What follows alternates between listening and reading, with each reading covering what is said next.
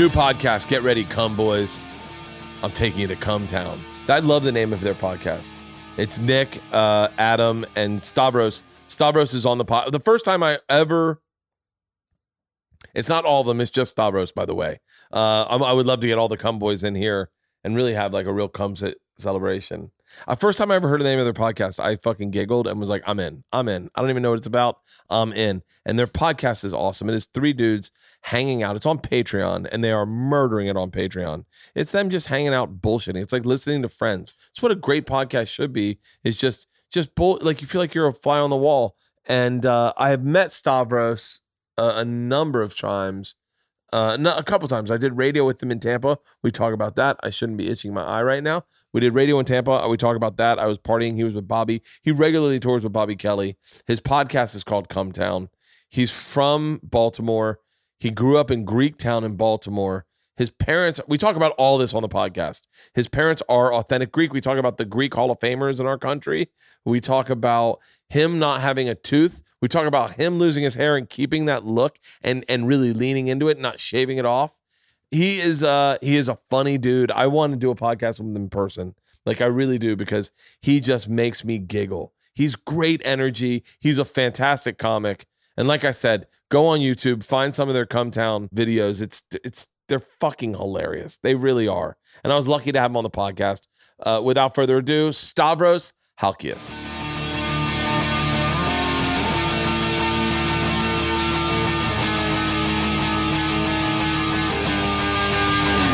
This is Summercast. Hey. How we doing? Good, brother. How you doing? Good, man. Good to see you. I'm obsessed with your hair right now. Oh, dude, thank you. I would love to talk in detail about my hair journey. I can I tell you, I'm losing my hair. I've been losing my hair forever. I've been using Rogaine since I was 21 years old. Yeah. And my wife's like, I really think I like your hair. So Tom and I got offered to get hair transplants, right? Whoa, get the fuck out of here. Company hit us up and was like, yeah, we'll do both you guys. Top to bottom. Holy shit. So I want to see it. I want to see the fucking jerry curl. I want you to go all balls out, dude.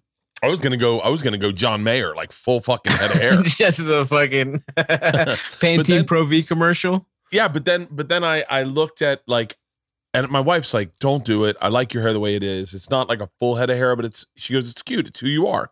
Right. This morning I wake up at like 4 in the morning and I get online and I'm going through your Instagram. You have a picture. I don't even know if I saw this on your Instagram. You have a picture of the back of your head. Yes. With your hair, and it looks fucking awesome. Dude, the crown. It's the king. Every king must have a crown. That's how I see it.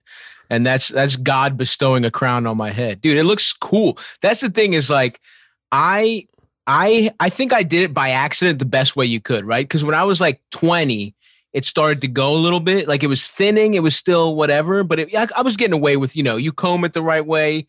In your days before Rogaine, I'm sure you're familiar with that. You just got it just the right fucking, smoke and mirrors. And I just said, fuck it. I'm going to go buzz cut. I'm going to be a buzz cut guy while I still have hair so that I can make the transition to just fully bald seamlessly, right? Which I think was the way to go. It was like a cool thing. I was the only guy with a shaved head. When you're like 20, no one really does that. Everyone's hanging on to their hair. And now I'm 32. Now everyone's like, oh, I have to fucking, it's triage. I have to save a face and shave and buzz my head. And it looks forced, right? Everyone knows what's happening. Everyone's seen your little dumb receding hairline haircuts that they've been doing for years. It's like a timeline where they see it. And then the baldness is a defeat for them, right? And now there's no 32-year-olds. They're just like, fuck it, baby. We're going all the way out. And so I think now I've completely flipped and I love my hair. And I unless I had like Fabio, like the exact thickest possible there is, unless I had 10 out of 10 hair, I don't fucking want it. I want this look. I think it looks hilarious. And I'm going, by the way, Bert, can I tell you, the goal is full bald pony. Oh, I love it. We're not stopping, bro. We're going bald, motherfucking. I had the one good thing about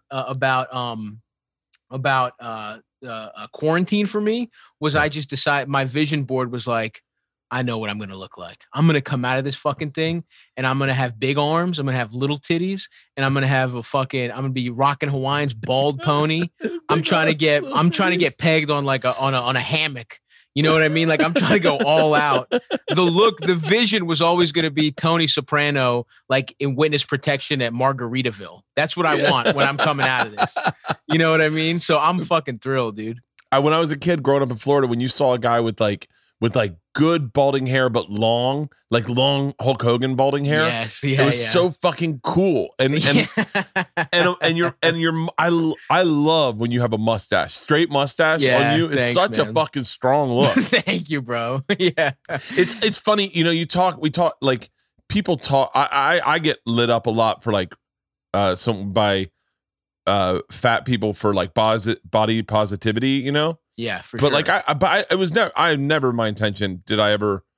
I got to be honest with you. That poster right there, like when that was on Melrose, it was a billboard, and Netflix sent it to me, and I was like, I don't look good. Yeah, and they were like, but it's funny, and I was like, yeah, but I look bad. Like that's a bad angle. Right. And they're like, yeah, that's what makes it good. And I was like, really? And Leanne saw it. My wife saw it. And she goes, oh, it's fucking great. Yeah. And that billboard got so much attention because it was just my belly. And it was, I had no intention of any body positivity or any of that. Right. And then all of a sudden it showed up. And then today I'm cruising your Instagram. I've been following you for a long time on Instagram. For a long time.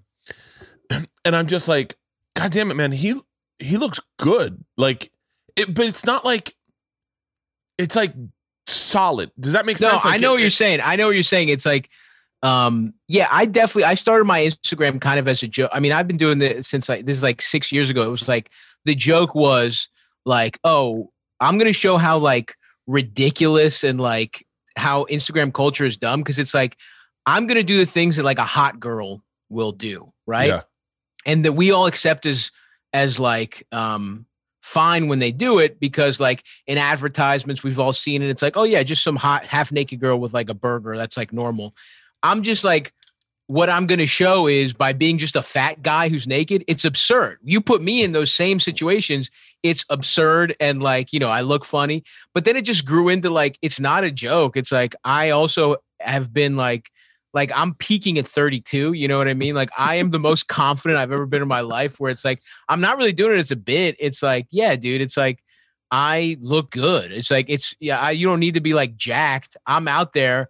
I'm out there. I'm trying to get as much pussy as possible. I've learned that there are plenty of women that like just want a big fat dude who believes in himself to just like manhandle them. I understand that I'm a lot of girls' types, and I just have the belief in like, I got a couple, my hair looks awesome. Every weakness has become a strength. What I've learned. That's what you know what I mean? You've Tai Chi'd. You've taken that like. It's all mental gymnastics. It's judo. What it is like, you try and use being fat against me. Bam, bitch. I'm flipping you, dude. You know what I mean? Like you try and take my hair away. It's like, we're going bald pony. Good luck. Good luck with your little dumb fucking, you know, these guys that are trying to hide. You doing a comb over, motherfucker. I'm letting girls rub the bald spot. That's what I'm doing while you're over here, like, you know, trying to save face. So yeah, man, it's been a journey through that. Like, you know, you kind of started as a bit, then it becomes like, and you know, what's funny, Bert, and I'm sure people have said this to you too, even though you definitely, like you said, weren't even trying to do it at all. A lot of husky boys will be like, bro, that literally helps me. Like it feels, it's nice to see. And that was never my intention, but I'm like, hell yeah, dude. Right? Cause it's like, yeah, that's the other thing we don't realize. Like so many people want to fuck. If anyone in the world, there are thousands of people that want to fuck you. You don't know it yet. It feels like not, because look, more people don't than do. Let's be honest. With almost everyone, more people are going to pass. And you can get caught up in the millions of people that don't want to fuck you, but there's thousands out there. Even if you're a fucking train wreck by, you know, traditional beauty standards, there's tens of thousands of people that want to suck you off. And your job is to be that guy and appeal to them and do the best marketing for who you are. There is somebody, even if you're like a mess, you're somebody's type, and you just got to be the best version of you that exists. Why not lean in to your strengths? Why not? That by the way, that is such a glass half full mentality to look at life. And I think I spent so much of my, like, I was never a good looking skinny guy. Like, I'm not saying I'm a good looking overweight guy. I've seen the TBTs. Yeah. You were a cute kid. You know what I mean? But it's so funny. I always wanted to have sex with what was out of my league. I think I always wanted, I was always fascinated or stuck on the fact that of the tens of thousands that didn't want to fuck me, that was what right. It's the same as if I was telling this to someone the other day. If I do a show and there's one girl in the front with her arms folded, that's who I focus on the entire time. Of course. And so I think and then all of a sudden you find what wants you, and then why wouldn't you lean into those strengths? Like, why wouldn't that's you? who matters. There's the people that, like, you need to do something to the people that want you. And it's like, and think about them. They're your audience. So now my Instagram has shifted from, I'm not really doing a bid. I'm not doing sometimes it is over the top, but the focus is shifted to what's a picture I would send a girl that I want to fuck.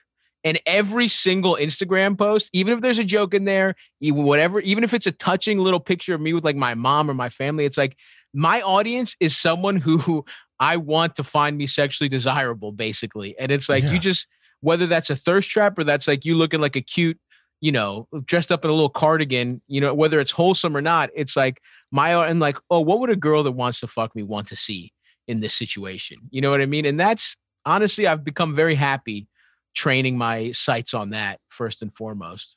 Yeah, it's so funny because I was showing it to my wife, and my wife just doesn't, like, sometimes she doesn't get certain things. Yeah. Where she's just like, wait, what is this? What I like is he gay? And I was like, no, baby. Oh, dude, I can't tell you how many times that's happened where it's like, somebody wanted to book me. So I do a podcast with Sam Morrell. I do a basketball pod, and then I do another podcast, Come Town. That's like just me and a couple of my buddies. We're gonna definitely talk about Come Town. Just we're fucking around, and it became like a huge thing. And yeah, we say some fucking off the wall wild shit.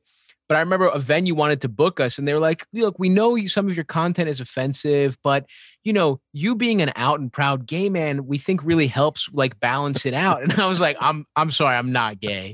And they're like, "You're not?" And they were just like so embarrassed that they thought they're like, "Oh, they're gonna be ridiculous," but they have a gay guy in the mix.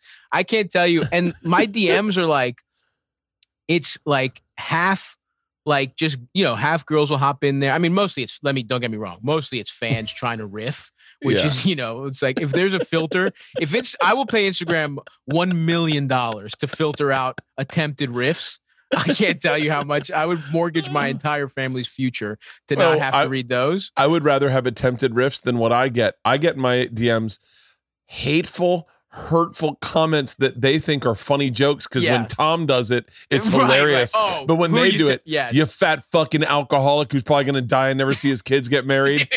And you're like, I guess I get those two for a similar dynamic between you and Tom with me and Nick. It's like they think they can say the stuff your friends say to each other. It's like, no, I know him. I know he doesn't want me to die. You're a guy I've never met who literally might not be that bummed if I die. Like, I don't know you, but it's like, it's half that. And then, but the horny ones are like, either like, girls, which is great. Thank you, gals. Keep sending those in. We'll deal with, there's a queue right now, but we're getting to them. Thank you, ladies. But the other half is like, just straight up like Pakistani men that like are like, they're like, oh, God, show me Bob. But, like the way they just like foreigners that are just like begging to have like, are like, please show penis. And I'm just like, it's my Venn diagram for sexual desirability. And then, some cute gay boys. Thank you, fellas. I appreciate it. Who knows? Keep playing your cards right. Who knows when you might catch me in the right zone. But yeah, I'm right down the middle in terms of desirability.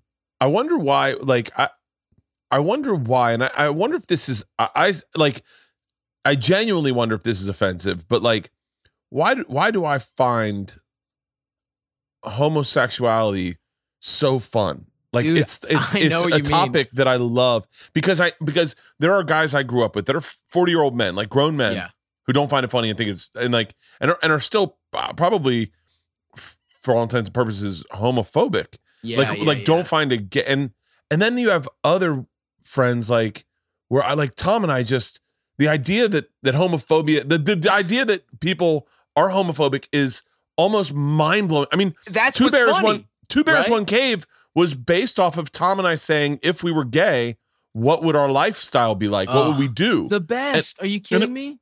We laughed and giggled, and then at one point went on a vacation together and had so much fun. And then on the flight, high on edibles, drunk, thought, if we were gay, this is how much fun it would be. This would be our life. This would be a blast, dude. Like, and then we started like combining our bank accounts, and we're like, we would be fucking made of cash. Dude, believe me, I know exactly what you're talking about. My roommate right now is my best friend from college, and it's like we essentially live like a gay couple. It's like we don't have families, and it's like we've taken vacations together. Like we're both Greek, so it's like when we were broke, we would go to Greece and stay with our families. And and we've done that like we've done that like 4 times. And it's like, why don't our families think we've like slept in the same bed to save money? And it's like, no, that's how funny Europeans are. It's like, that's not gay. Like if America, if you like, if I go to Miami to visit my uncle and I'm sleeping in the same bed as my friend, they're like, oh yeah, you're definitely gay. But no, you're absolutely right. It's like that. The lifestyle would be great. It's a shame that, we want to fuck women, because it would just be like, it would be the easiest, funnest, just hanging out with your boys, sucking each other off, playing some GameCube. I used to say I was burdened with heterosexuality. Yeah. Now there are some negatives, sure. We get certainly, getting, but I gotta say, white cis man still would be the best gay guy to be. If we're talking about positions in society, we'd be pretty good. It would be harder than being straight, but most other people have it worse. You know what I mean? Tim Dillon really is probably the most powerful gay man I've ever met, because he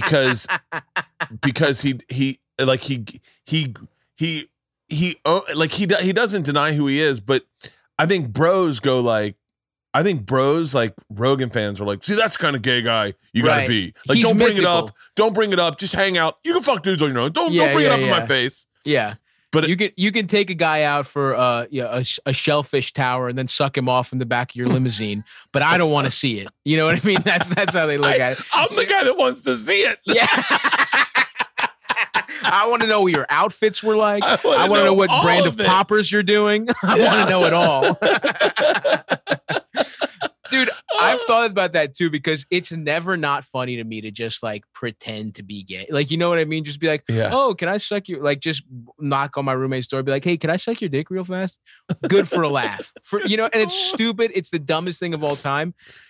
Let's be doing the math. It's probably homophobic on some level. It's like, oh, we see it as so ridiculous that it's funny. You know what I mean? But it's the most benevolent kind of homophobia. You know what I mean? I wouldn't be offended if I was listening to a podcast and 2 gay guys were like, sometimes I like to knock on my gay friend's door and go, hey, you want to go get some pussy tonight? Yeah. And then they laugh hysterically. And they're like, can you imagine if that was our lives? And you're like, oh, absolutely. Hey, smell my finger. Yeah. Gay guys pretending to be straight is one of the funniest things I've ever seen in my life. They nail it. They completely, nail us. Yeah.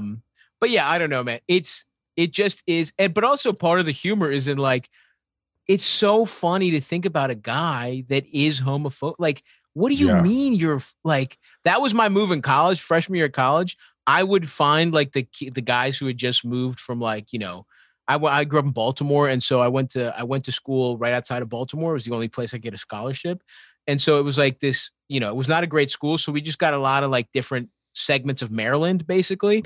And so there's like a farm boy, like, the Eastern Shore. There's like, conservative parts of Maryland. Everybody thinks about like Baltimore and shit, but there's a big like conservative, like, rural area there.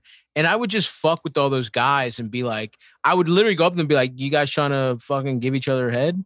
And they would, and these guys would be like, what the fuck are you talking about, dude? And it's like, that's fucked up. Get the fuck out. And I'm like, how is this your response?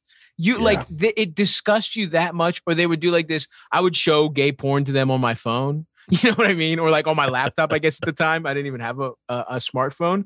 And they would do this performative, like, ew. It's like, bro, come on. It's not that. I mean, it's like you can look away real fast. You know what I mean? When I'm surprised with, a porn, I'm not like, whoa, awesome or anything. But like, I'm not going to pretend they would pretend they're like, oh, like heaving. And it's like, there's something else going on here. Yeah. You know what I mean? Like, and I'm not saying everyone who's like that is homophobic, or is secretly gay. I think that's also like too simplistic of a thing. I think they probably were taught to hate gay people to a cartoonish level, but it's just like, that to me, when I do a joke like that, on some level, I'm mocking that guy. I'm mocking the guy that thinks it's disgusting to be gay. It's not disgusting. It's fucking, it's hilarious that you think it's that disgusting. You know what I mean?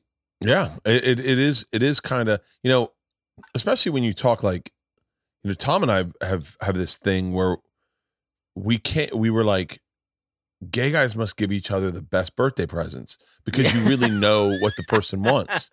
And then Tom got me a birthday present and it was fucking awesome. It was awesome. It was better than anything my wife had ever given me. And I said, let's get each other birthday presents every year on our birthdays. And we'll overspend what the guy last year bought. Yeah. And so I'll tell you what I'm going to get him. Halston, if you can just bleep the audio of this or something, but leave it in, because I think by the time this airs, he will have gotten his birthday present. Okay, nice. I'm spending $15,000 and I'm getting him a jet ski.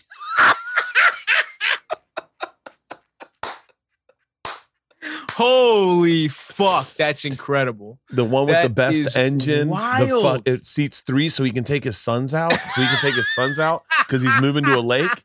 And I was like, his wife would never get him that. And he wouldn't get it for himself. He'll get himself a boat, but he's not going to get one of those. And sometimes you don't want to have to put the boat in the water. You just want to take your son out or like the jet ski going. Yeah. And so that's fucking wild, bro. And so, the escalation there is unbelievable. I mean, what is it? How does it end?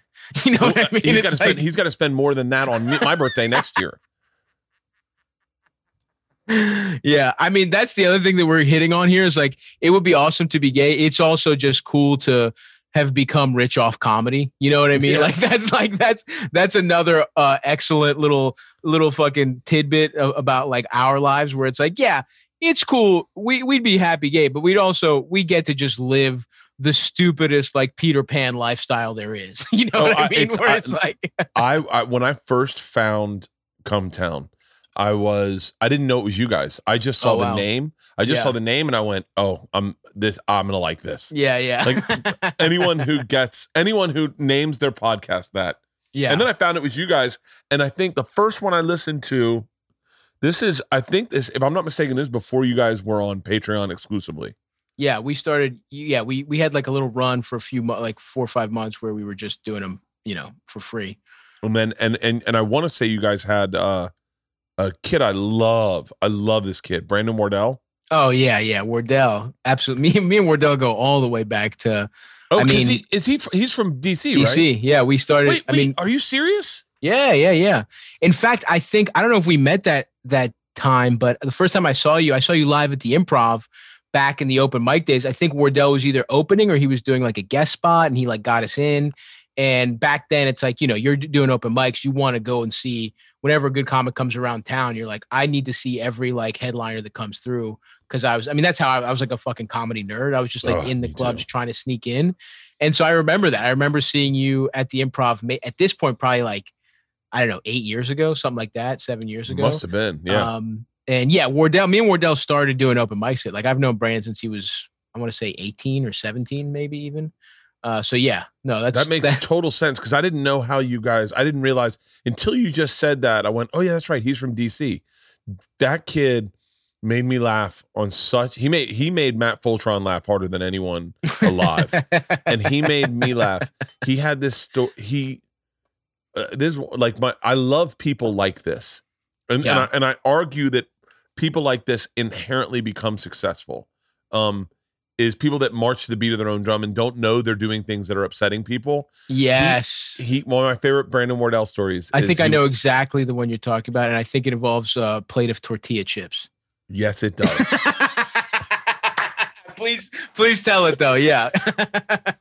Brandon Wardell is working with Neil Brennan. Now, Neil Brennan grew up in a house of fucking 13 siblings. He's the youngest. He got nothing was his own. Oh, it was a war zone. It was like he was like in Syria, essentially. He grew up in Syria, in Irish Syria.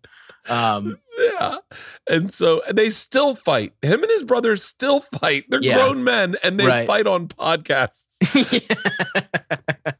So Neil gets Brandon's opening for Neil, and Neil gets himself nachos. Neil's vegan and very, kind of persnickety about what he eats.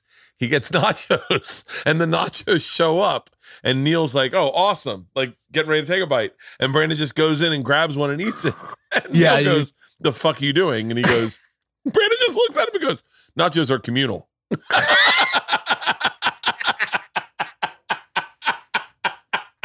Oh my fucking God. Yeah. I could not I would pay like a legit amount of money to see the look on Neil's face. Oh my God. Some fucking asshole, some 18-year-old little fucking prick who's like, just in DC. You're like, you got to do an hour. He has no idea how hard it is to like fucking headline. How much how the toll it takes to travel. This kid has been like, just his whole life has been so easy. And he's in there, he's about to do 7 minutes. And before his set, he needs to fuel up on your nachos that you've been thinking about for like the whole day. And then not only to not apologize but to like double down. That's the other part. Cause it's like, listen, I opened for Bobby Kelly for years. That's my guy. I love him. Yeah. I have been scolded over how quickly I've taken an appetizer before, but I say, you know what, Bobby, you're right. I got to let my gluttony get ahead of me. Please, you get the first fucking jalapeno popper or whatever it is. But Brandon's just like, oh no, I'm actually in the right here. You can go fuck yourself. It's insane. It's an insane response. And it shows you that he came from the exact opposite place in the world as Neil. Like he's had a great family. I mean, Brandon's family are some of the nicest people I've ever met in my life. He's had an upbringing he doesn't deserve. Do you know what I mean? You're like, Brandon, you shouldn't get, you don't deserve parents this nice, you fucking piece of shit. These people are like, you go in there, there's like, the best, one of those like cartoonishly stocked, like, every snack you could ever ask for, like, but 5 different types of cereals, a bunch of different sodas. We're talking like fresh leftovers. They'll offer to make you an omelet. You know what I mean? Like just when you like it's a hotel, like we're at a casino buffet. His dad is just like, how would you like your omelet? And it's just like too kind. And they built up too much of a belief in their son to the point where it led to hilarious moments like telling the headliner that his food is for the opener. And not even apologizing. As soon as he said that, I said, I love this kid. I love this kid. I love this kid. And then I saw him. He was on, I think he was on Doug Loves Movies or something. And I was like, oh, I'm glad he's doing stuff. And then I saw his name come up and it was on Cumtown. And I started giggling and I went, I don't need to know anything else about this podcast other than I love it. Like, and I didn't even realize it was you guys until you guys went on to Patreon. I mean, I listened like a couple episodes, just going like, and it was like the casualness of it it's a very laid back podcast. And you guys do something that I think sometimes I actually listened this morning. I listened to a bunch of stuff on YouTube and I was like, man, you guys have such a chillness about it that you know each other, that like when you guys take apart movies or take apart a celebrity or talk about having the celebrity on your show or whatever that it may be, you allow yourselves to be in the moment and really whittle everything apart. Whereas sometimes I feel like I very much so when I do, and I actually, I'm going to try to correct this. When I'm with Tom, I sometimes will bulldoze the bit and then bail out of it, Right, yeah. Well, dude, first of all, I do think you guys do a great job of like, I think the appeal for our show, and I think the most successful podcast is like, it's truly friends hanging out is really what it comes down to. And like your shows are like all the different shit that you do, like whether it's like you like your crew from like Rogan, where it's like you guys, when you would do the like Sober October stuff, and then you and Tom's like that whole offshoot of all their shows, it's like the magic is in like friends just chilling. And it's like, as comedians, for us, it's hard to be like, oh, we just got to be funny 24/7, but it's like people just kind of like people that legitimately like each other, who are really funny, behaving in natural, like the way that they naturally would. And I think that's our show. It's like, it happened that way because, dude, I thought the thing was I was like, oh, we'll do fucking 7 episodes. This was like 6 years ago, when you remember when everyone was like, oh, podcasts are done. Everyone was like, yeah, Marin did it. Like, that's over. Like, I even was like, who gives a fuck? Like, I was making like, barely eking out a living, like opening on the road, featuring on the road, and like doing like some writing for online websites and shit. And it was Mullen's idea, to his credit. And I was just like, but the casualness is from us always being like, this will never work. This show fucking sucks. And on some level, every time I do it, I'm like, this could be the last one. And who fucking cares? You know what I mean? And I think that's the like, the almost the secret to it is that like we don't really give a fuck. We're never gonna try hard. And it's gotten to the point where if we like sat down and like tried to do an outline or some shit, it would be weird. It would be like, oh, what the fuck are these guys doing? This is not the same vibe. And so, yeah, man, it just does, you just kind of stumble onto something. And I do think that like what people really like is, it's almost your comedy. The way I've started to look at it is like, it's separate almost from podcasting, where it's like, it's important to be really funny. And it's like, without, you can't help it. Like, it's like, if you've thought about stand up, if you've thought about comedy your whole life, you're going to be, pretty funny. And it's like in riffing situations. But it's really just about being true to whatever the fuck the vibe is. And that's why, I mean, Two Bears, One Cave is totally like that. It's like when you guys are just like, it's like it's those guys on vacation that like on some level wish they could fucking abandon their wives and go to a cabana together. Yeah. You know what I mean? Like they're like, you guys are doing so, looking at magic to turn yourselves gay. There's 9% of you that's like, imagine the life me and Tom could live in San Juan. You know what I mean? Birdcast is sponsored by BetterHelp Online Therapy. In May is Mental Health Awareness Month, and throughout June, Birdcast is proud to join the cause of destigmatizing therapy. If you're struggling with relationships or having difficulty sleeping or difficulty meeting your goals, if you're feeling anxious or stressed, I know I definitely have been, BetterHelp counselors can listen and help. BetterHelp will assess your needs and match you with your own licensed professional. You can start communicating in under 48 hours. This is not a crisis line. It's not a self-help line. It's professional counseling done securely online. Therapists have a broad range of expertise and may not be locally available in your area. The service is available for clients worldwide. Log into your account anytime, send a message to your counselor, and you can schedule weekly videos, phone, or even live chat sessions. BetterHelp is committed to facilitating great therapeutic matches so they can make it easy and free to change counselors if needed, which is super important. It's more affordable than traditional online counseling, and financial aid is available. So many people have been using BetterHelp that they're recruiting additional counselors in all 50 states. Our listeners to the Birdcast get 10% off their first month of online therapy at betterhelp.com/Bert. Trust me, if you feel like you're in the need of therapy, I am in therapy. This is a great place to go. That is betterhelp.com/Bert. I've been married for 18 years. When was the last time I tried something new in the bedroom? It's been a while. Leanne's not a big improv partner. She's not a big yes and kind of person. The last thing we did adventurous, honestly, is she stripteased for me. She's gonna hate this read. Here's what you need to know. This podcast is brought to you by Cake. Cake is a sex brand on a mission to help the world have more fun sex. I am all fucking for this. The company Cake is the only sexual wellness company that is made by sex lovers for sex lovers so that you can love having sex no matter how you do it. Cake's founder is gay. Gay people always have the better sex. And couldn't find great products that didn't make you feel awkward as fuck buying them. So he created his own. I want to meet this guy. By the way, I bet this guy looks a lot like me.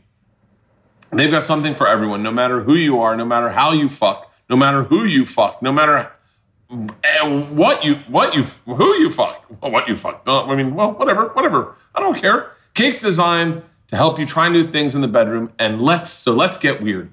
Each and every product was created by Cake. I want to fucking really explore this and see if this shit, because I'm into shit that sometimes this is turning into a fucking. I'm into shit sometimes that I would be uncomfortable sharing with Leanne. So I'm like, hey, I thought maybe we could try this. And Leanne's so quick, like, why? And you're like, I don't know. One time I was like, hey, can I tie you up? And she's like, no. She goes, why would you want to do it? They've got organic aloe, which is the best. See, we use aloe. The best, or lube.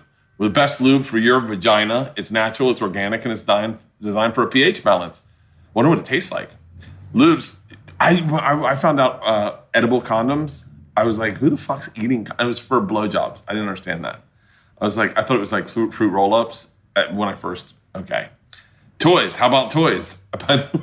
This is turning into I'm going hard as fuck. When I get home from Serbia, I'm going hard as fuck into Cake.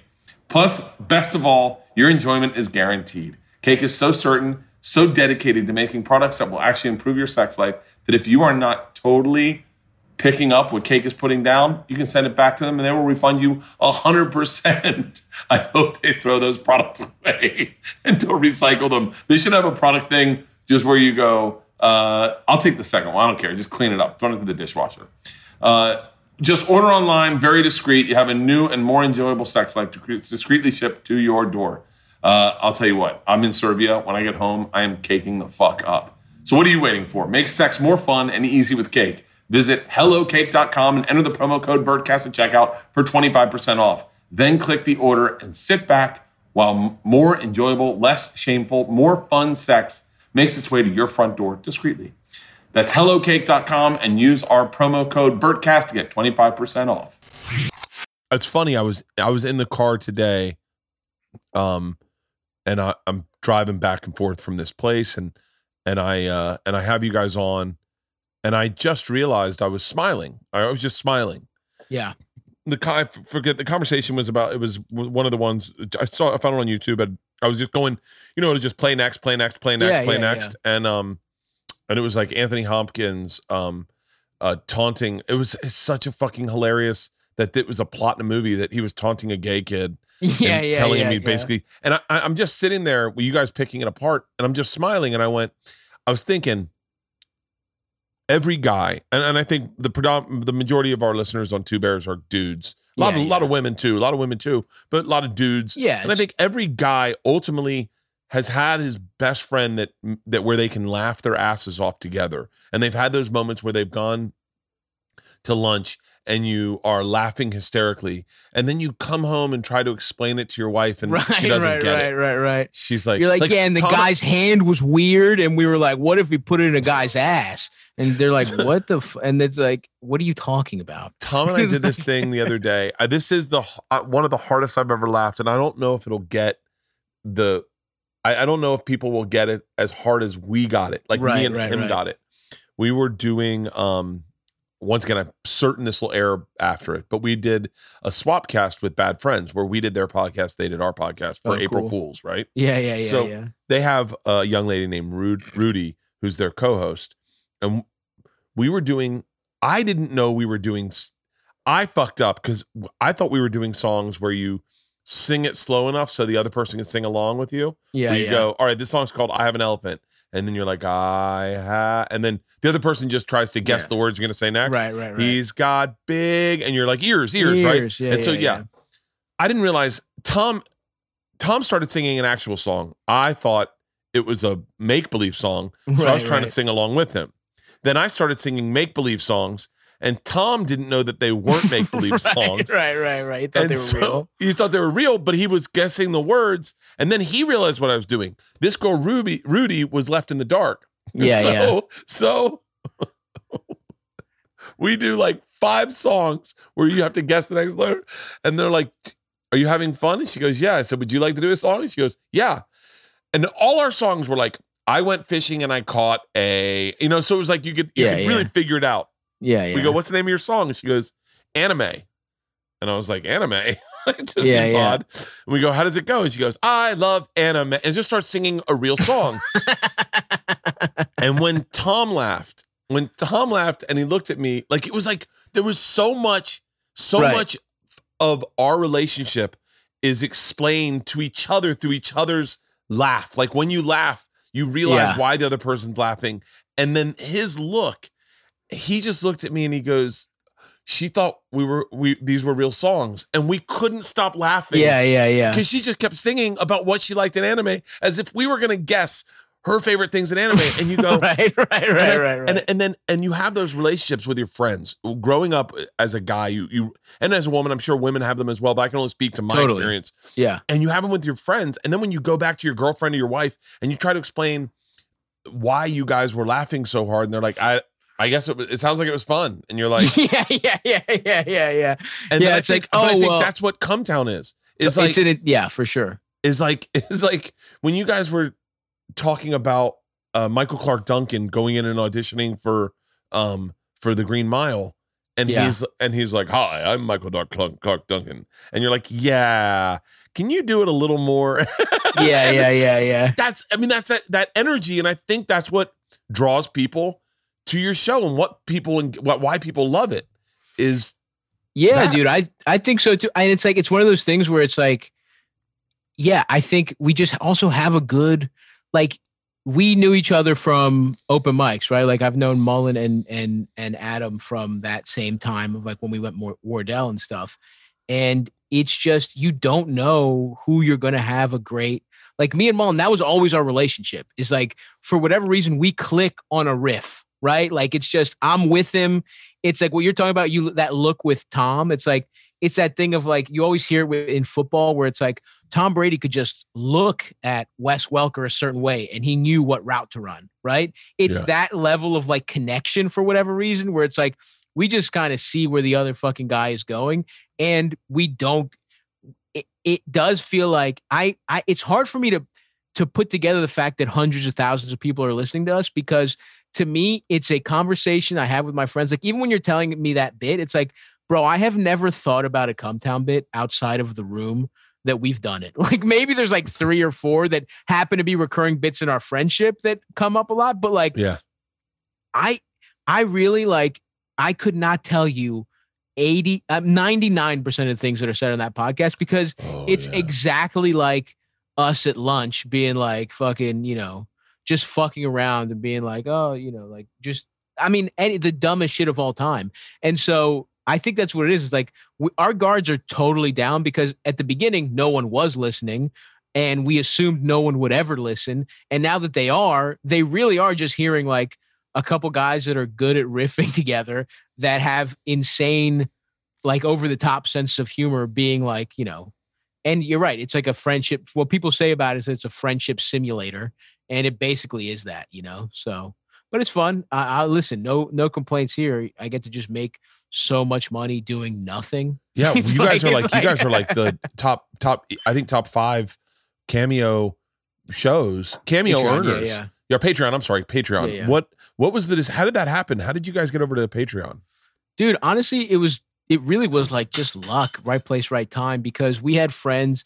Nick's roommate, a couple of Nick's roommates at the time were on a really big, like political podcast that got big. Was the first podcast to pop off on Patreon, the show Chapo Trap House. And I like those dudes. Like we were just friends with these guys, these dudes, and like one girl who had a big show, and they saw that model as something that they could do. And this was like in the run up to like the primaries to the last election. So it's like Hillary versus Bernie, and it's like a big socialist podcast. And it's like, it's sort of cool at the time. It's like things like younger people are like turning more to the left and shit. And they were just like, they had a good show that was actually like from a new perspective, and they were funny people, and their show blew up, and they were just like, yeah, man, you should do Patreon. And then they also just sort of like, and then, they kind of promoted us, and then we went on every comedy podcast we could go to. But it was really the sort of thing that's like, hey, we might as well try this. It seems like some people are listening. Maybe we can make some money.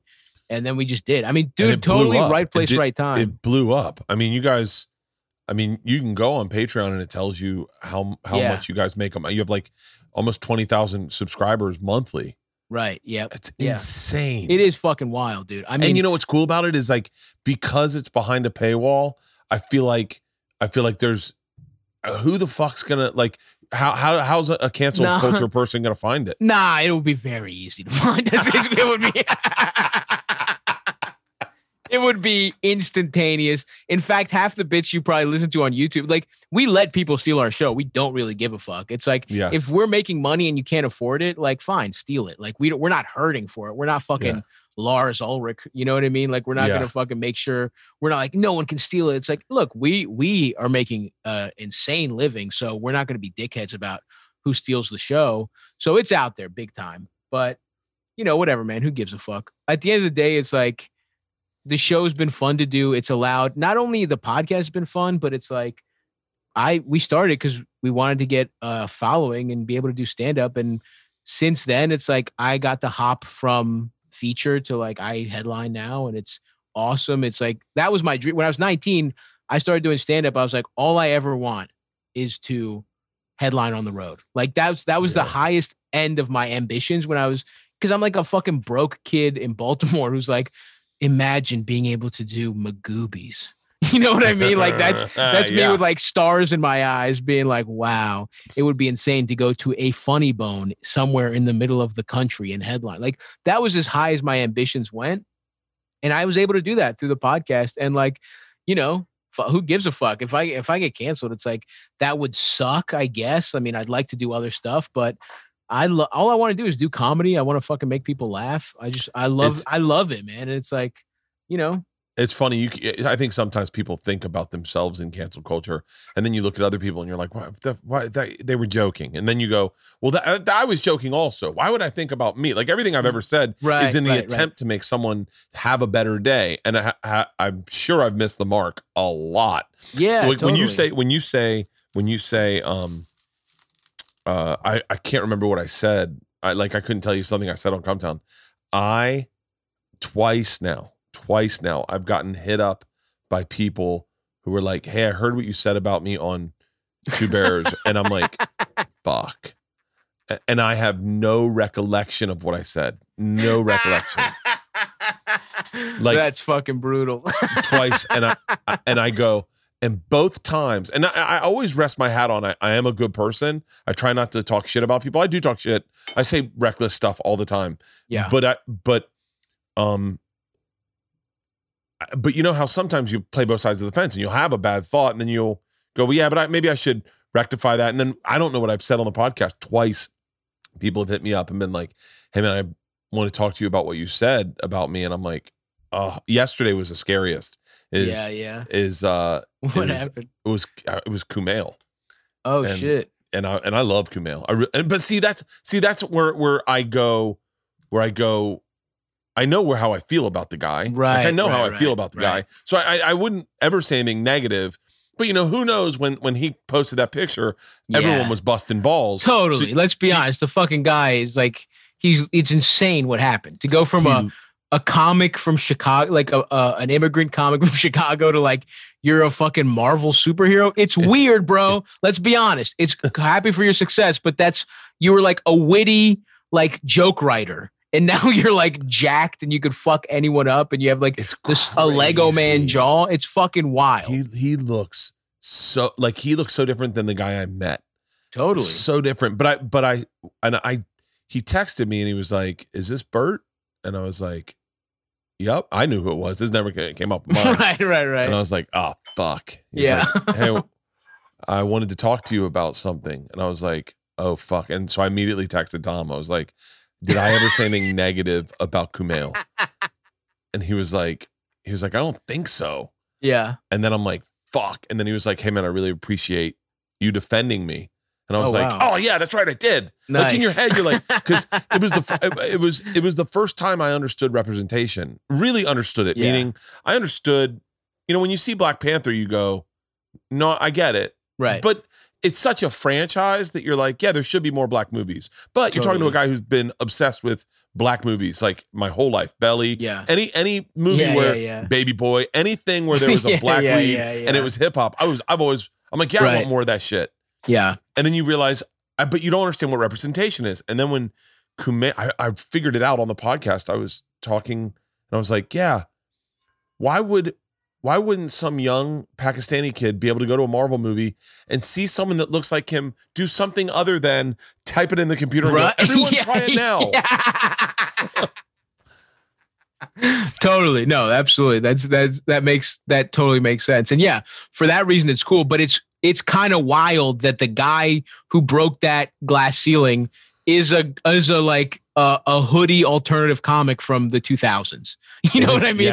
One of the best comics from like the 2010s is like, who was just like an alt scene, like darling, happens to be the guy. Like, it's not some fucking like wrestler, you know what I mean? Like, it's not some like model or some like, it's like, which is cool. Shouts out to him. It'd be nice to be in a fucking Marvel movie. I'm shooting for a fat sidekick in a Marvel movie. That's where I think I top out at, but you know, who knows?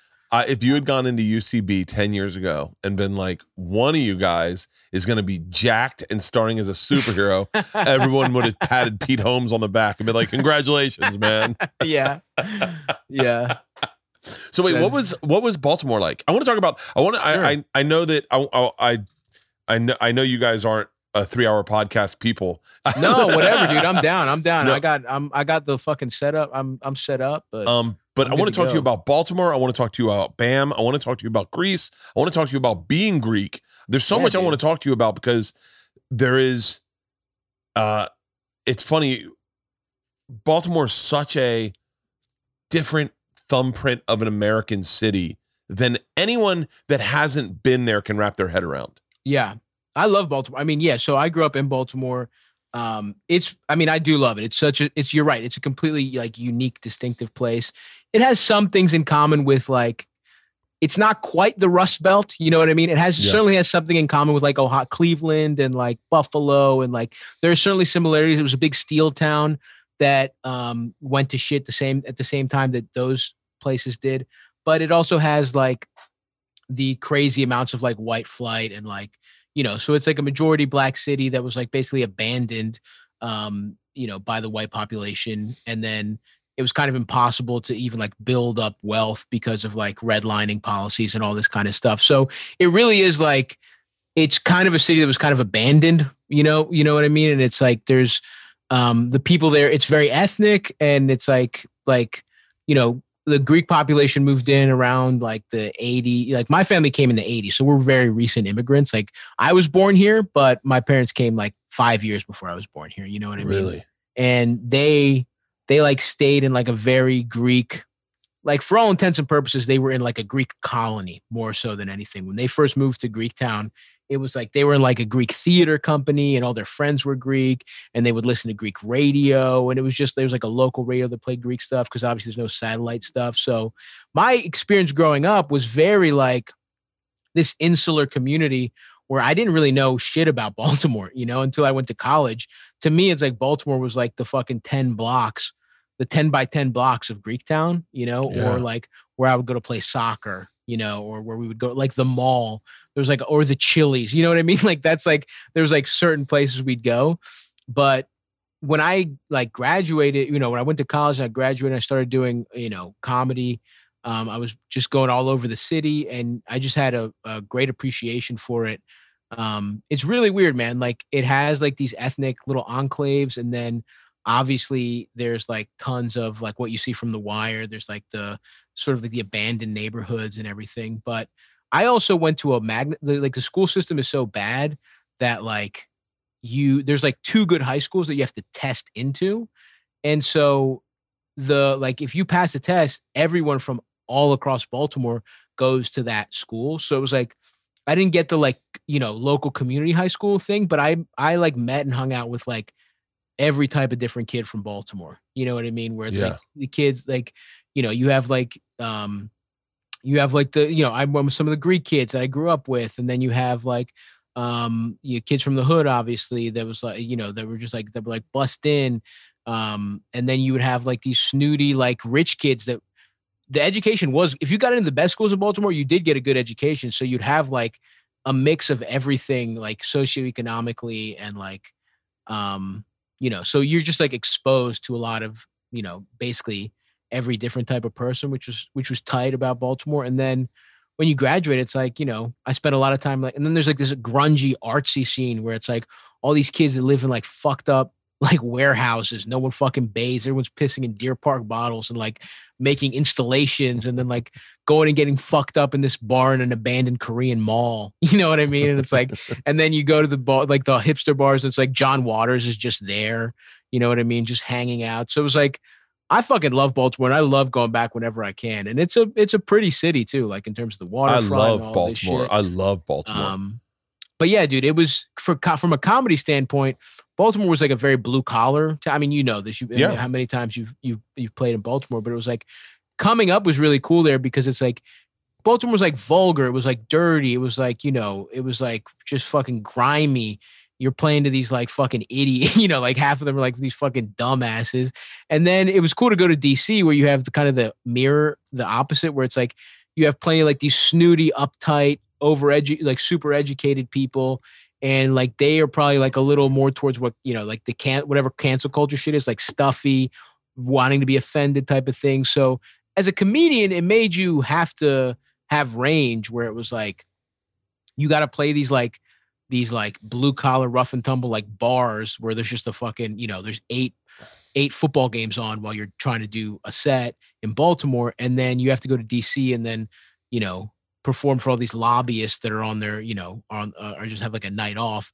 And then there's also like the alt Baltimore scene where it's just like alt comedy. It's like this shit is like alt theater. Like these kids, there was like a girl that like painted her fucking face and pretended to jack off like a huge dick and then like acted out getting mugged. And you're like, all right, and now time for Stavros to do 4. You know what I mean? So it was like this, it was just there was so much, there was just like such a rich experience. And I always like going back. And that's the nice thing about New York is I'm only 3.5 hours away. So I pop down quite a bit. My joke about Baltimore was Baltimore's an interesting city. Your homeless people touch you here. Yeah. I remember being touched by a homeless person. I was like, yeah, man, you're not allowed to touch us. Like, that's a rule around the world. You don't touch us. No touching, bro. Why did your parents, what made your parents come to the States? So my mom's dad, so my parents met later on, but my mom's folks, they were in Greece, and my maternal grandfather was a machine worker. He was like he would just work like metal working and all this kind of shit. And he was just like looking for work, and they moved around Greece a lot. And he was just like, they moved to this new part of northern Greece, and he's just in some fucking coffee shop asking around for work. And a guy hits him with he's like, the pay is incredible. The equipment is awesome. It's better. It's like double what anything he could find. He's like, oh my God, yeah, I'll take the job right now. He's like, great. By the way, it's in America. And he's just like, I'll take it. Let me go let my wife know. Like, that's the kind of guy my grandfather was. It wasn't like, oh, I got to talk it over with my wife. It's like, hey, hon, I'm going to America.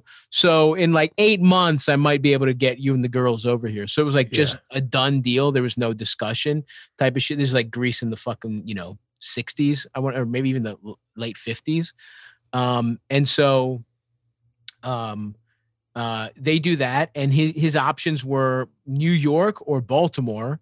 And he knew one guy in Baltimore. So he's like, all right, fuck it. We're going to Baltimore. And that he came here. And then my mom, they came over here. Eventually my mom she hated it because it's like, she was like in high school. Like, imagine you're in high school. You're like finally coming into your own. And you're like, oh yeah, I understand my country, my culture, my friends. And you're like, oh yeah, we're going just to the exact, like a completely different world. Yeah. So she felt really isolated. So she moves back to Athens, has like a couple fun years. Like her friends are great. Like some of my favorite people to go visit when I'm in Greece, like playwrights and musicians. And she was just like hanging out, and she met through like a musician friend. She met my dad, who was just like a guy who liked to fucking have a good time. He wasn't a musician or anything, but he liked to hang out, and then they got together, and then it was the kind of thing where they were like, all right, we're going to go to America. for a year to visit your family and save up some money. And then it's like, it turns into, they've been here now probably longer than they were in Greece, if you can believe it. Really? So yeah, they've just been here since. So they came in like the 80s in theory to visit for a year, and then they stayed. And we've just been here ever since, honestly. So when you go back to Greece, do you go to Athens or I've been to Greece. I've been to Greece a couple of times. Oh yeah, where you been? Fucking Corfu. Corfu's not bad, Yeah. Did you say it like a Greek guy just there? Corfu. Yeah, Corfu. I'm fluent in Greek. My dad doesn't even speak English. Really? So he's like, he's a woodworker. So if you're talking about like shelving or like pine, he can speak in English. But if it's anything else, it's or like hitting on a woman. Like when I brought a college girlfriend home, I realized how limited his English was, because it was like, it became very clear the only thing he knew how to do to a woman was hit on her. So my dad's just like, you have beautiful eyes. And I'm like, all right, you trying to fuck my girlfriend? What the fuck's going on, Dad? But yeah, so I'm fluent in Greek. And your dad only knew pickup phrases. Only knows pickup phrases, or like laminate, or like formica, or like granite countertops. That's all he knows. But he's a great, listen, you need some woodworking done in the mid-Atlantic, you hit up Halkias Custom Woodwork. Oh my God. My daughters, I wish I could remember the pickup phrases. We went on vacation to Bali, and these two idiots were like, we're going to learn Balinese so we can talk to people over there. And my daughter, Georgia, got a book of pickup phrases. Yeah. In pickup phrases in Bali. So like, if how old is she at the time? She was 14. Isla's 12. And so they never learn how to say them in Balinese. They just learn the pickup phrases, right? Yes. So they learn them in English, and they just learn them. And so they would do pickup phrases to our waiters. They were so aggressive. I remember Georgia said, "Is that a mirror in your pocket?" And the guy goes, "No, why?" No, because I see myself in your pants. No, and we were crying. And she was like, "What? These are all phrases that they taught us to say in Bali." And I was like, "Wait, you're not?" I go, "You're not even saying them in Balinese. You're saying them in English. You're just picking people up." It was so. We were laughing so hard. Because as soon as she did one, we were like, what are the phrases? And they each had like 4 phrases they learned that they were going to. And I go, have you been giving them to people around the resort? Like just going up and doing pickup phrases? Good for that. They really turned the tables on the traditional narrative of young white women in India. Oh, it's usually, they're very rarely are they the sexual aggressors. Oh my God. We were laughing so fucking hard. But that's great that your dad would only beautiful eyes. Yeah, so just hitting on people. Yeah, and so it's like when I go there, my family's his side of the family's still in Greece. Like I come from actually a pretty small Greek family, in all things considered, but my dad's family is still in Athens, and we have like a place to stay there, like a shitty little apartment underneath our aunt and uncle's place. And so I go to Athens quite a bit, and then you just go to the islands and shit. Just try and, I was spoiled with it where it's like, you don't know how good it is to vacation in Greece. It's like the trips I was taking when I was like just this like fat little 8-year-old that wanted to stay home and play Nintendo was like the shit that people don't even get to go to on their honeymoons. You know what I mean? It's like, and my family in Greece, it's the best place. And I try and go back as much as I can now. And I might try and sneak over there, I don't know, sometime this summer. I want to really get back on the road because I haven't done stand-up since October. I did one little run, but before that, it's like March and then October. So I really want to hit the road hard as shit starting in like, June throughout the end of the year. But part of me is like, I got to go to Greece for like fucking 8 days just to do it, just to have a nice time. But the nice thing is my family is all just gluttons, just fat as shit. And they're annoying, but literally my fucking uncle will take you to the best restaurants you have ever been in your life. And they're always like, they're out of the way. They're up some fucking mountain. It's like a 90-minute drive. And you get there, you're so fucking annoyed at him. And then you get served an octopus that you're like, I just came in my pants. I'm an 8-year-old boy who reached sexual maturity because of this octopus right now. So that's the best part about my family for sure. I mean, it's gluttony runs in our family. It's so funny to go meet your family and then recognize things about yourself that you had no idea you were just destined. Like you had no choice. Like a big thing for me was I went to see I was telling you, like my roommate, he's Greek too. His parents came here to go to college, right? They didn't come here to work in restaurants for a year to save up to go back to Greece. Like they were fucking coming for grad school. So it's like a different type of Greek. I always in my head was like, Greek people are fucking rude. They're like vulgar. It's like, what the hell? It's like, we're just a bad fucking country. And then I meet his family and they're the nicest people you've ever met. They're just so they take care of you. And then I go after meeting his family, I go to see my family for a few days. And the first words out of my fat 7 aunt's mouth is, "Hey, you want meatballs, you fat faggot?" And I'm like, that's how you greet me? You a slur and it's telling me I want meatballs. I just came from America. But that's the thing where you're like, I have no chance. I have no choice. There was just like, that was what my family was like. They're just rude and they call you fat and they like put you down constantly. Did you know that 66% of men start losing their hair by the age of 35? Look at this. I have a perfect head of hair. Do you know why I have a perfect head of hair? Because I started doing something about it before it got too late. If you're noticing it slipping back, stop the train right there in its tracks and do something about it. 4Hims is one-stop shopping for hair loss, skincare, sexual wellness, all for men. It's time to write a new chapter in your life, and this one starts with hair. Hims is made so that you can be the best version of yourself with the help of licensed medical providers with FDA-approved products to help you treat hair loss. Not snake oil pills or gas station remedies. These are prescriptions backed by science. Hims was created by a guy that knew that a lot of these conversations for a man are easier to have online than in person, like I had to have them. So you don't have these long, awkward doctor visits or waiting in pharmacy lines.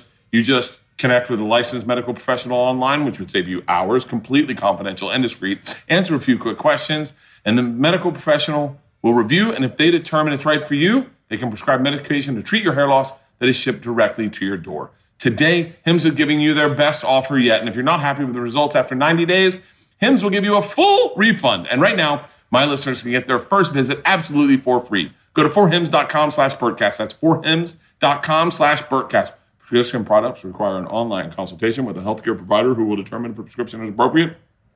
Restrictions apply. See website for full details and important safety information. Remember, that's 4hims.com/Bertcast. This podcast is brought to you by Credit Karma. The beginning of any journey can feel daunting. You're not sure where you're headed, if you're headed in the right direction. Maybe you don't know exactly what to prepare for. With Credit Karma, you can be more informed about what's ahead. Credit Karma's game-changing technology shows you tailored offers for credit cards and personal loans that you're more likely to be approved for, so you can apply with more confidence. They use your credit and other financial information to show you custom recommendations, whether you want cash back, travel rewards, or consolidate debt. Credit Karma can help you find the offers that fit your goals. With a selection of options and approval odds, you have the power to make informed decisions. Credit Karma, apply with confidence. Go to creditkarma.com/Bert to learn more and find offers tailored just for you. That's creditkarma.com/Bert, or you can see your offers on the Credit Karma app. Apply with confidence today. Go to creditkarma.com/Bert or go to the Credit Karma app. Is David Sedaris Greek? Yeah, the Sedaris are Greek. Yep. Yeah, so Sedaris. Him.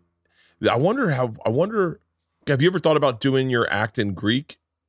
Yeah, that was something I was thinking about because I saw a lot of people had started like touring in Athens, and I was kind of thinking it would be interesting to go over there and just try some kind of hybrid show and try and maybe do a couple minutes in Greek and then do the rest, like advertise it as an English show, but like have it as a safe way to kind of try things out because, I mean, I'm fluent in Greek, but it's like, comedy is like, it's all word. It's like you got to really think about your words. And it's like, you got to really be deliberate about what you say. Even the dumbest dick joke, it's like, if you move a word here or there, completely ruins it. So even though I can talk to people and my accent is good, so you don't think it doesn't seem like I'm foreign. It seems like I'm a kind of dumb guy that grew up in Greece. You know what I mean? Like that's how I talk. Like it doesn't seem like I'm American, but it doesn't seem like I'm the fucking sharpest guy you've ever. I'm like pausing a lot. I'm stammering. I'm like doing that a lot. So it would be interesting to see. I definitely am going to try it at some point when that's not to fucking, so many people dealt with so much worse shit, but I was going to do like a European tour the last year, and I was going to try and sneak that in there and give it a shot. But one day we'll do it. Yeah, I know. Hard, though. We were really good friends with Nia Vardalos. Oh yeah, dude. She is a first ballot Greek American Hall of Famer, dude.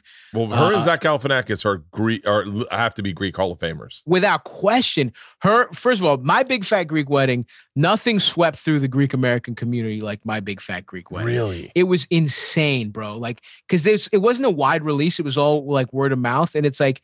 In Baltimore, they only played it at like the Art House Theater for whatever reason. So you have all these fucking diner owners and all these like trashy Greeks that have not gone to like a night, like in downtown, just like the fucking art. So there's like a foreign language, like French film that like a bunch of guys in turtlenecks are watching next door. And you just have like lines out the door for these Greek people that have like traveled to see this movie. It was like unbelievable what a mark it left on like, I mean, it's like she is good no matter what. Any Greek festival in this country, Nia Vardalos is not paying for a souvlaki. I'll tell you that much. She's not playing for a Lukomavis. Is Dimitri Martin Greek too? I think he is, but I don't think it's like I don't think he's that Greek. You know what I mean? Like I think his dad was a Greek Orthodox priest. Yes, yeah, and I do think he's got some diner credentials. If I'm not mistaken, his dad owned a diner. I think he owned a diner too. So. It's one of those things where it's like, the thing about being Greek in America is like, it's such a specific thing. And it really does matter into like, Greeks could like assimilate in a generation. Like my brother, one of my other best friends growing up in Greektown, his grandfather like accidentally stayed Greek. Like he came from a family that came in like the 40s and they all forgot Greek. They were all just like fucking white bread Americans. They were like, completely, all his siblings were like, they moved to like Cleveland, West Virginia. They're like Hicks now, right? Yeah. His grandfather happened to stay in Baltimore. He was the youngest one. So he just went to Baltimore. He's not learning. He's not keeping up with his Greek. He's trying to assimilate. And then he meets his grandmother, who's just a fresh off the boat Greek lady, relearns Greek and speaks it with an American accent for the rest of his life. This guy in like 4 years forgot Greek, talked like a hillbilly, and spoke Greek for the rest of his life in this weird, like stilted American accent. So it's like Greek people really, you decide how Greek you want to be, honestly. Yeah. And it's like, for me, it was not, or your family decides for you, really. With my parents, there was no question. I went to Greek school growing up. Like after school, I would go 3 days a week to my church to go to school for like 2 more hours. It fucking sucked as a little kid, but at least I know Greek now, But yeah, so with Dimitri Martin, it's like he has the credentials, but it's like he doesn't strike me as a particularly Greek guy. You know what I mean? But what about that name alone, yeah. That name, it's like the fact that you kept that name in show business, because I remember I was like 16 and I was really like, is Stavros Halkias too Greek a name to have a career in show business? And then Zach Galifianakis is the biggest guy in comedy. I'm like, I think I'm good. I think I'm okay. I think I'm going to be safe with this name. Zach might be the sweetest human being I've ever met in my entire life. So and like he was like a hero doubly because it's like that name is all like. Literally, it's like it's so funny to say, like, we talk about representation. Something as stupid as like a Greek name that honestly made a difference to me. That was like, yeah, if this guy can do it, why the fuck can't I? And it's like, because there's always like the Greek guys that run the festival circuit. You know what I mean? Like do jokes only for Greek people. And I didn't want to be one of those guys, but there wasn't any like super famous Greek comics. And then not only was he famous, but he also was like such an inventive, creative guy. Like Live at the Purple Onion was like when I was like in college. Oh, just dude. Like, I ran that. I would just listen to that over and over again. And I love that stuff. And, he just fucking rocked. So Jennifer Aniston's Greek. I know that about that. But again, that's another one. Like, it's like, yeah, she's Greek, but you know what I mean? She's got pretty fucking amazing skin. Everyone that's ever met her says she has the best skin they've ever seen in their entire life. Really? Damn. Yeah. I'd love to get a peek. I'd love to get a peek IRL.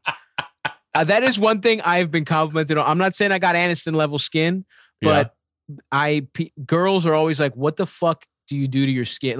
Like up close, I have very smooth skin and very long eyelashes. You can't tell from here, but really, yeah.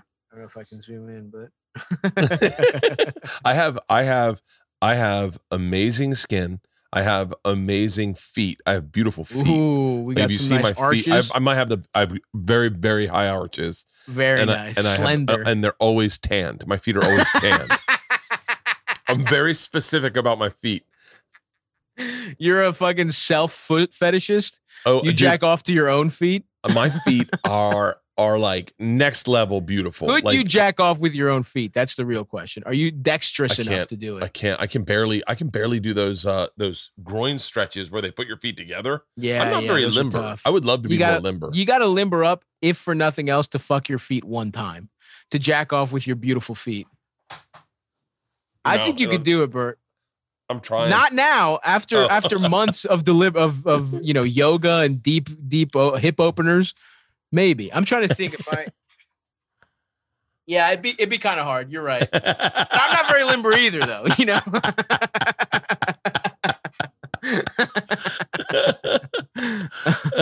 Yeah, I have very soft skin. My wife does not have soft skin. My wife's got always got she has to use lotion.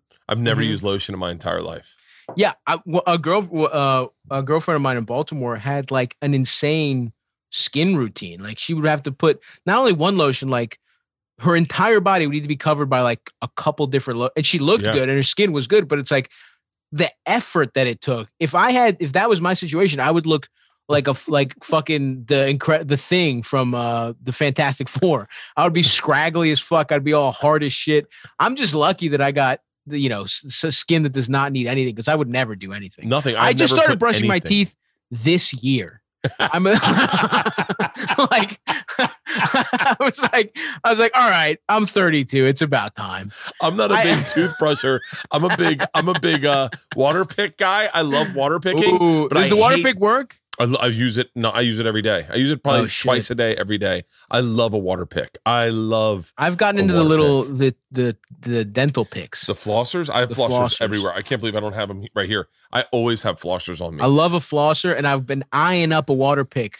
So maybe I will. Maybe let me know your recommendation for the best water pick. And there's a water pick toothbrush I was really into for a while, but I don't like the taste of toothpaste. It bothers me. Interesting. And so water picking for me, I actually went to the dentist. I've had a tooth problem. I know you had a tooth problem, but I just got a tooth. Yeah. Is it in now? It's in, baby. This is the real deal. Nice. Right here. Yeah. Yeah. I had over 2.5 years, just no front tooth. And I honestly loved it. I'm pissed off that the bald ponytail era is not going to coincide with the toothless era. That is maybe the biggest tragedy of my life, that at separate points in my life, I will have no tooth and a bald ponytail. How did you lose your tooth? Did you really lose it chewing a chicken wing? It really it was kind of fucked up to begin with. Like it was kind of hurting a little bit, but the straw that broke the camel's back was cracking it on a fucking chicken wing at the Comedy Cellar, actually watching Mark Norman do his hour. He was like running his hour, and I was just there hanging out. I had just done something else, and I'm like, and the Cellar has the best fucking wings. By the way, Russ Maneve eats the bones. Yeah. I'll never forget watching him eat the bones. And I was like, that can't be good for you. And he was like, well, no one's told me it's not. I've never had a problem. That's hilarious. Yeah. I mean, I literally just eat the wings. Like if it was not if it was not one of the best comedy clubs, I would still go there to eat wings at a Middle Eastern restaurant. They're that good. But yeah, dude, I just cracked them, and I was in denial. I cracked the tooth and it was still on, but it was like loose. And I was like, I'm fine. I'll bounce back. And for like 3 days, I was just like chewing everything with like the left side of my mouth. I mean, dude, I literally finished those wings. I was at wing 3 of a 12-wing order. You think I'm fucking letting those go? Absolutely not. Oh my God. I did a lot of lubing them up. I was like Joey Chestnut, dipping the shit in water. I was dipping every bite in like blue cheese and just stuffing it down my gullet. But I was in denial, and then I just fucking I went to Jersey because I had a friend whose uncle was a dentist, and he was like, "Oh yeah, this is your tooth is fucked." I was like, "What?" I was like, "Can you like do it?" He's like, "No, it's got to come out." I was like, "Dude, it hurt. I can't even." He's like, "All right, well, if you want, we could just take it out." And I was like, "All right," because I'm assuming like I know people get dental implants all the time. They'll take it out, and I'll come back tomorrow. They'll give me a tooth, and then he's like, "Oh no, it's gonna be a year-long process." And I was like, "What?" And I just thought it was only gonna be like 7. I thought it was gonna be a week. And then I just, because of the pandemic and all this timing stuff, it ended up being like literally 2.5 years just with no tooth. God. But honestly, I loved it. I was fucking used to it. It's so funny. I think about it. I had a good relationship in that time. I got a lot of pussy, but before and after with no tooth, the most pussy I ever got in my life was without a tooth. Like I think the gum above that tooth has touched more pussies than my tooth ever did. I worked with a woman. I wonder if I've got a picture of her toothless. Oh hell yeah! Was it Hasmin Garza by any chance? No. She was toothless for a while. She's very funny. She's I think originally Boston or Utah or something. But anyway, we had just both moved to New York, or she had just moved to New York, and she opened for me in Rhode Island. And she is a woman who had just lost her tooth on a chicken wing. Really? Like the same within like a month of me. It was crazy. Hang on. But yeah, she was. I'm gonna see if I can. I did enjoy the toothless lifestyle. Where was this? Where did you open? Where did this woman open for you? She was my director. Oh, director, sorry. Of my TV show. Oh, nice. Damn, the toothless director. First of all, she's absolutely beautiful. I mean, she really is absolutely beautiful. But this is her. This is her in real life. She's nice. Gorgeous. Yeah. But pretty lady. She bit into a frozen Snickers bar and it shattered her tooth. Get the fuck out of here. And she lost her front tooth. She lost her front tooth, and it was a year process. Yeah, dude. And she had a flipper that she'd wear. And when we get drunk, she'd take it out, and I loved it. Loved it. There is something about a hot woman with fucked up teeth that I love. Like, I date a girl with like kind of like I want a little crooked tooth. I like a gap. I don't know. It's endearing to me. And a fully out tooth, I think I would like that in a twisted way. Oh, I think it was so much fun. She'd take her tooth out when we got drunk, and we would, but it was like. She was still beautiful without her tooth. Yeah. Like, I mean, gorgeous. I can say many that now people because we said don't that work about together, me. but she is one of the prettiest women I've ever like been friends with. Yeah. Great skin. She has great skin. Huge. Yeah. But toothless. I loved. She was great like a look. fucking sister to me. Like we did Bert the Conqueror for 2 years and I mean, it was crazy. You'd land and you'd go out to dinner, went to dinner every single night. And she was going through some real stuff in her life at the time. And I was my first TV show, and we had like a lot of moments and I was going through anxiety at the time for doing that show. We really, really connected, really bonded. I still consider her a really close friend. I feel like you'd be a great guy to be around when you're going through something.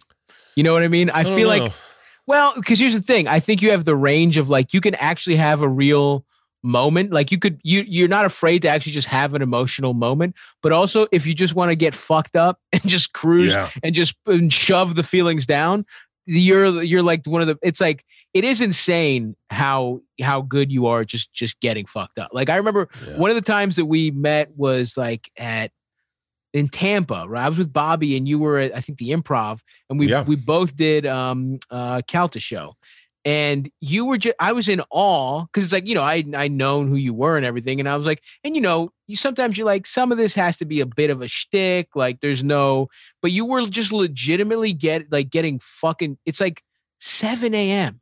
I'm annoyed that I'm awake. You know what I mean? I can't even fucking function. You're just getting fucked up. You're training for a marathon, or you were like running. I think I was running a half marathon that next day. You did run a half marathon, and you were like, didn't you come hang out with us? Huh? Didn't you come down with me and Jim? You came to the half marathon, right?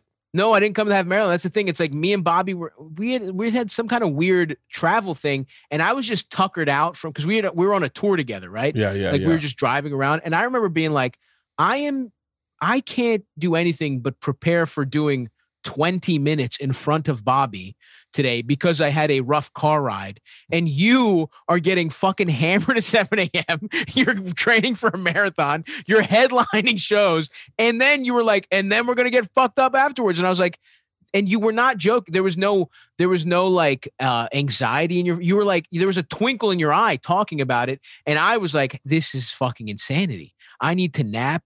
And by the way, I was like, this was a couple of years ago. I'm still in my 20s. I was like, Jesus Christ, what is going on here? I was like, I would have liked you to be studied, just like I need to see what's going on with your cells, because there's something abnormal that is going on there for sure. I partied last night. It's interesting. I don't know what happens to me, but like I partied last night. I did this wine podcast, and they sent over 2 really nice bottles of wine. And we ended up getting wine, and then they opened indoor dining. And so my daughter got done this golf thing. So we all drove out, and their whole golf team was there, and came back, had another glass of wine, and then woke up at like 4 a.m. going like, I got a busy day. I've like shit every hour on the hour practically from like 6 a.m. And I had to run, and I had to work out. My trainer was coming there. It was like all this shit. Yeah. It's one of those days. It's those days where you like wake up and you're like, oh, until I go to bed, I will not know peace. Like it's one of those. Yeah. Today is a barn burner. Like it goes on. It starts to the crack of dawn, and but I only have a couple more weeks. It's hard to explain, but without explaining it. But there's something about, for me, and I don't know if it's low blood sugar, but like being a little hungover with a cup of coffee, driving in the morning, listening to this morning, I was listening to Jane's Addiction because Burr and I were talking about 3 days. What a great song that is. I was like, man, there's something about being, and once again, and it might come back to the fact that I don't have a lot of responsibility. Like, I mean, I just have to think of funny things. I've got to show up and be on time, not be a dick. That's part of the rule. But like, for the most part, just making sure you're having a good time. And I had a Zoom that I had to run back across town to be at a Zoom at 8:30, and it's 8:26, and I've got 2 minutes left on this 3 days song, and I'm sitting in my car jamming out, going, I can, it's worth it. You got to finish the song.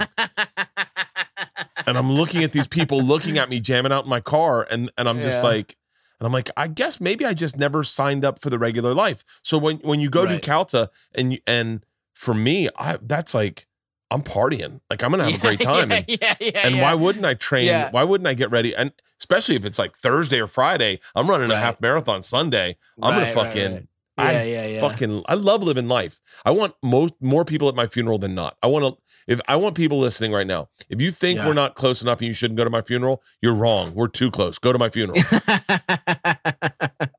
Yeah, there is certainly something to be said about like the having like the main principle in your life just being having a good time, right? Like I think that has, like, the pandemic is like, the first half I went fully insane. Like I was like freaking out. I was so anxious. I gained a bunch of weight. And then like right around September, I was like, this shit is all, it was like, there's nothing to be anxious about. Like I still am lucky enough my job didn't go anywhere. I was very lucky there. Yeah. And it's like, just try and like think like what you do have a bunch of time, instead of thinking about what you're sad about, what you're missing, and be like, all right, well, now you have some time that you haven't had. Things aren't go, go, go. It's like, what's important to you? And it was like, I really realized it's like, yeah, dude, I'm just trying to have a nice time. I'm trying to feel good, and I'm trying to do whatever it takes to make the people around me feel good and not be caught up on all this other bullshit. And But I do think some of that is like, it feels nice to be busy when it's stuff you love and stuff you're like happy to be doing. Everything I'm doing today, everything I'm doing every day of the week, I love. Like if you, that's huge. I mean, I love it. Like the fact that, that we can talk for an hour and a half about really like nothing, like just bullshitting. And the fact that that's part of the job these days is so awesome compared to what it was when I first started. I remember the grind of comedy. Like you were talking about writing for some online articles. I remember the hustle of like just anything, just getting anything up and running when you start this business is so fucking scary. It's like looking into a dark cave going, I guess I'm going in without a flashlight. Yeah, absolutely. And that's the thing. It's like, that's the other thing about the like podcast, which is like, I'm just so lucky because I moved. Sure, I had like my first year and a half in New York was brutal, like it is for everybody, where it's like you go from being the big fish in the small pond to like, oh, well, great, another comic. Who gives a fuck? Even people who think you're good aren't necessarily happy that you're there. You know what I mean? And it's like, and you're scrounging to fucking like make money, and it's like you're just that year. I think about that year where you're just depressed all the time. You're in a new city that you're scared of. You're like, fuck. And you're like, why did I leave all the comfort of what you have? And it's like, that's why now I'm like, I didn't have to do that long. Who knows how much longer it would have taken me to, get the headline. You know what I mean? Like, it's not that I didn't have the time. It's that I didn't, it was just like people ahead of you if you don't have like an audience. So it's like, that's what's so great about that is like, those years were like, the very beginning is super fun. The open mic, just getting good at comedy is so fun. That's literally when I'm nostalgic for doing fucking open mics at seafood restaurants in Baltimore. You know what I mean? But then that in between where you're like, wait, I have a skill set. I'm good, but nobody gives a fuck. And I have to figure out how to make somebody give a fuck, or I'm just going to be a 35-year-old man with no family and no job prospects is like a brutal stretch. And then it's like, if you're lucky enough to get out of there and be able to have people that want to hear you do comedy and just like, there really is nothing better. It's just like,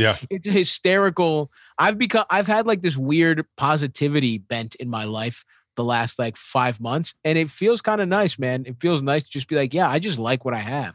I like what I'm doing. Especially getting towards the end of this pandemic. And I'm hoping we're getting there as people start getting vaccinated. I'm getting my vax tomorrow, baby. Second for vax. Real? Yeah. Nice. Can't wait. What do you know which one you're getting? I got Moderna. Good deal. Is that the good one? I keep hearing different things. That's what my parents got.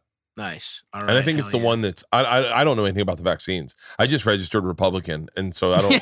So you're not eligible. So I'm not. Well, I'm not going to get it. I won't get it. It's not real. It's not a virus. It was created by the Dems.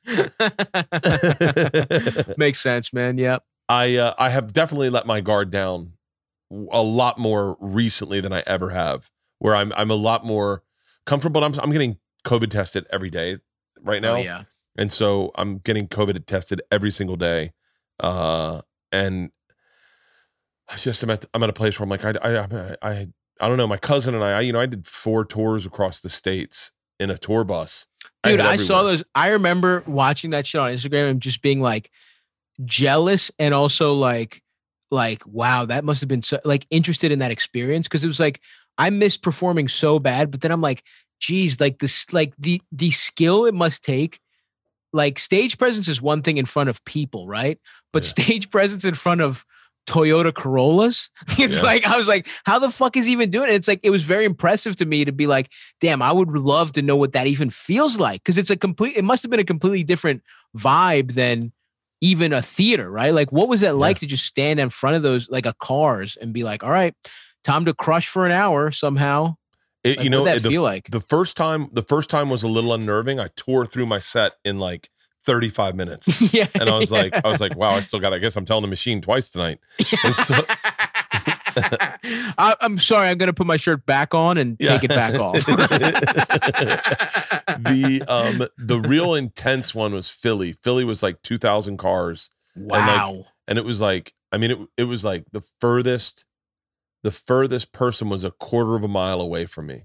That's insane, bro. And a quarter of a mile. When by the time we got to my second to last one was with Tommy in in the Rose Bowl. And and it was fucking, I mean, it was packed. It was awesome. Beautiful sunset, mountains behind us. Jay Leno was there. Jay Leno did a set. What? Holy fuck. Oh, it was crazy. It was really fucking crazy. And I was so dialed in to that energy that that towards the end, it was just like stand up for me. But there was a transition of figuring it out. So let me energetically, what does that even feel like though? Right? Because like a laugh is it like the honk? Like, because the videos you did. Honk. You didn't let him honk. At the end of the show, for like in a standing ovation, they could honk and flash their lights. But I told them no honking. Just listen to the show. It's interesting because you started realizing and I don't mean this disparagingly, but certain comics needed honking because they needed the response to know if it was doing well. Right. I didn't. I could hear them laughing in the cars. It wasn't like when one of the last shows I did was at the Beacon, and that's what 3,500 people, 2 shows. And laughter at the Beacon was like fucking thunder. I mean, thunder. And you just realized you just measured your expectations of what you expected to hear and knew you could hear them laughing. It just it wasn't thunder. And if you could hear the first 100 people, 200 people laughing, then you knew they were all laughing. Interesting. Okay. Yeah. And I think very honestly, it wasn't ideal, you know. The better shows we did were when they were let out of their cars and you could hear everyone laugh. When they were let out of their cars, dude, they tailgate. I saw those videos. I was like, this is the coolest thing I've ever fucking seen. Just like people were tailgating and they were for comedy. It was awesome. I sped up my act a tad bit. I found that I punched more often and harder. And I just got to the place where this thing was like, it was 45 minutes of just bam, like no just fat, going at no fat. You couldn't fuck around much. But like what we did one in a rock quarry in North Carolina, and when you heard the laugh, you fucking heard the laugh. It's like doing an outdoor gig. Yeah. When the ones that they were in the car, that was where it could fuck with you. But I got so used to it by the end, you were just like, I mean, we did one next to a train track in Cleveland. Every 10 minutes, the train would go by, and you were like.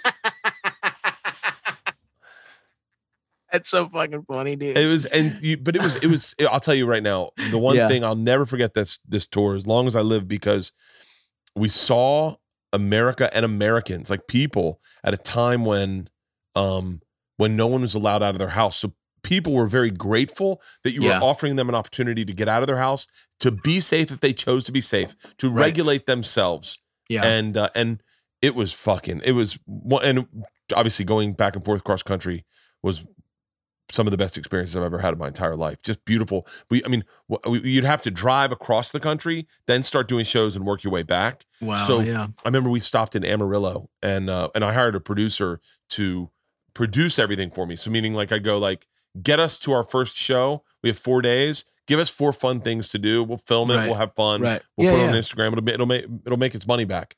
Yeah. And I remember one night we stopped in Amarillo, and we set up. Dave started grilling. He's grilling us dinner. Yeah. We go out in the boat. We all get high on the boat. We take the boat back. We're buzzed. Fuck yeah, we dude. set up. We're on a cliff. We're on a cliff overlooking a lake in Texas, a huge lake. We're on the cliff, and a thunderstorm starts rolling as the sun's rolling in. Shit. As the sun sets to your right. And so we just sat and watched to see who would win, the thunderstorm or the sun. Sun drops, lightning storm all around us, and we just sat high as shit in lawn chairs, drinking beers, watching a lightning storm going above us. Oh my God. Awesome. That is so, and like everyone else in America was like afraid to fucking go to the grocery store without Clorox wiping a bag of chips. I was just getting fat as shit, ordering Seamless 8 times in my apartment. You're fucking doing mushrooms in the middle of a fucking tornado. We had so many great, like, and then people would hit us up and be like, yo, I got a lake house in Colorado. Why don't you come spend the night there? There's room. My parents are there. And you'd go out, and it would be like, I mean, people were so generous. And then towards the end, we started, like, instead of quarantining, it's the first tour we did, we all got back here and we kind of quarantine. And then some people were just like, fuck it. If I got it, I'll give it to my family. Like, I'm fine. We all got tested, but they're like, this is back in the old school days. Like, we got tested and they're like, you need to quarantine for 14 days. Yeah, we didn't know shit about we don't know anything. Sucks. And it sucks because it could have been so much more manageable, just like doing outdoor. We could have done outdoor shit the whole time. Yeah. That's what sucks, knowing that. Yeah. The whole time. I mean, I'll tell you right now, I'm not done doing outdoor shit. We did an amphitheater in Glenwood Springs, I think. That's so tight. And it was one of the best shows I've ever done in my life. Now, mind you, I'd been swimming with overalls on the whole summer. So I'm doing these outdoor shows and drive-ins. We do an amphitheater where everyone's got their own little space, and it was on, and it's like staged. Oh, dude.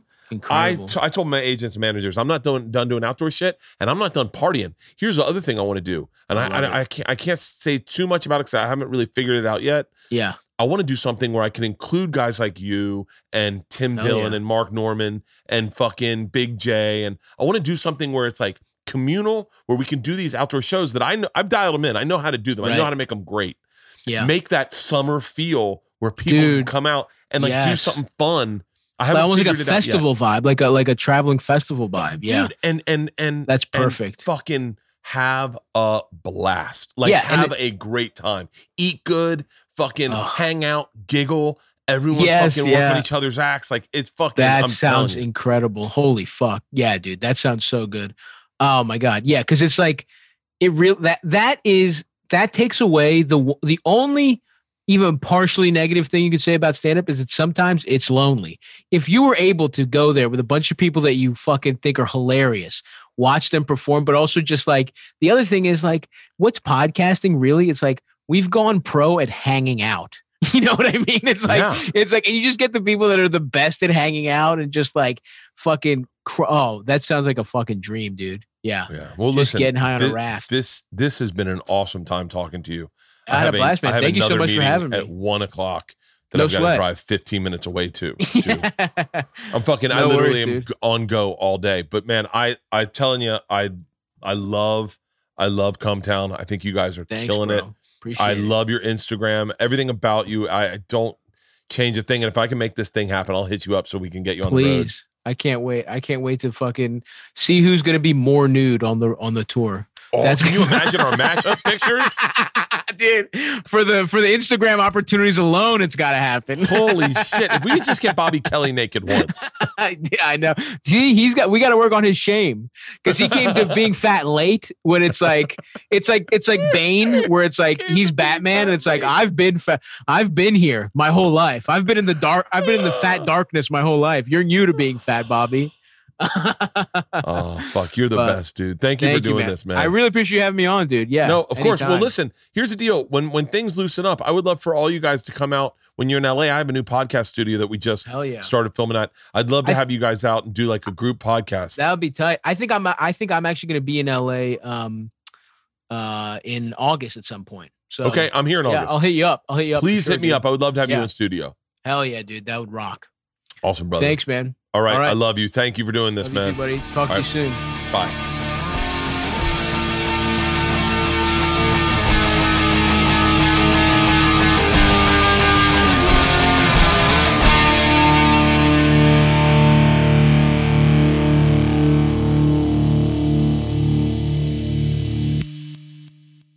This episode was brought to you by The Machine.